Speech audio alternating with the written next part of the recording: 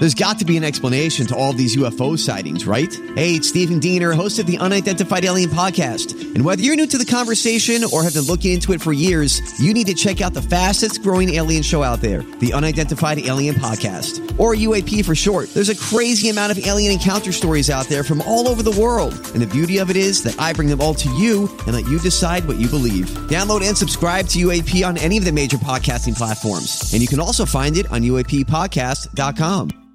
Hi, everybody. This is Adriana Trajani. I'm the host of You Are What You Read. I have the privilege of interviewing luminaries of our times about the books that shaped them from childhood until now. We get everybody from Sarah Jessica Parker to Kristen Hanna, Mitch Albom, Susie Essman, Craig Ferguson, Rainn Wilson, Amor Tolls, you name it, they come, they share. New episodes of You Are What You Read drop every Tuesday on Apple, Spotify, or any major streaming platform wherever you listen to your podcasts. I need some dirt.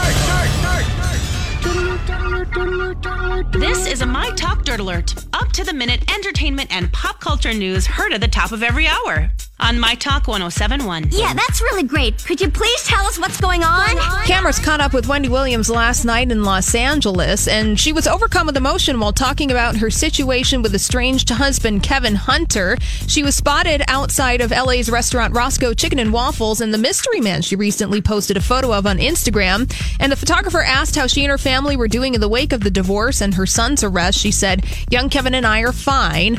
And she said, "Big Kevin, Godspeed. Sometimes in life stuff happens and it's okay. I still got a very full life that I really adore. Please don't make me cry." And despite her best efforts, she did begin to sob as she reflected on her relationship with Big Kevin and the fallout from her pending divorce. She's on her 5-week hiatus. Oh, she is now, is that? Yes. Because I saw the picture of She's with Kim Kardashian and Blac Chyna, and she got on a TMZ tour bus. She's holding hands with the guy. Yeah, they're out in L.A. Who do we think this is? I don't know, but I don't know. Okay. Yeah. All right. And Game of Thrones and Dark Phoenix star Sophie Turner is, of course, married to Joe Jonas now. But years ago, she tried her hand at flirting with Friends star Matthew Perry.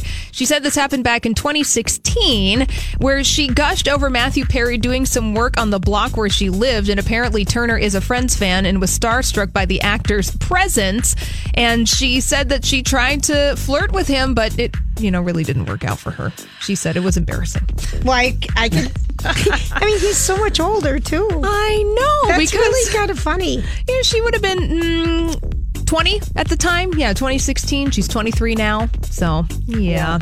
And the Elton John biopic ROCKETMAN has officially crossed the $100 million mark after a strong second weekend at the box office. It's made $50 million here in the United States, another $51 million international, putting it in the top 10 highest grossing music biopics of all time in just 10 days. It's so good. So good? It's so good. All right. So worth the hype. All right. Well, that's all the dirt this hour. For more, check out mytalk1071.com or download the MyTalk app. The Daily Mail had, because I thought for sure they were a body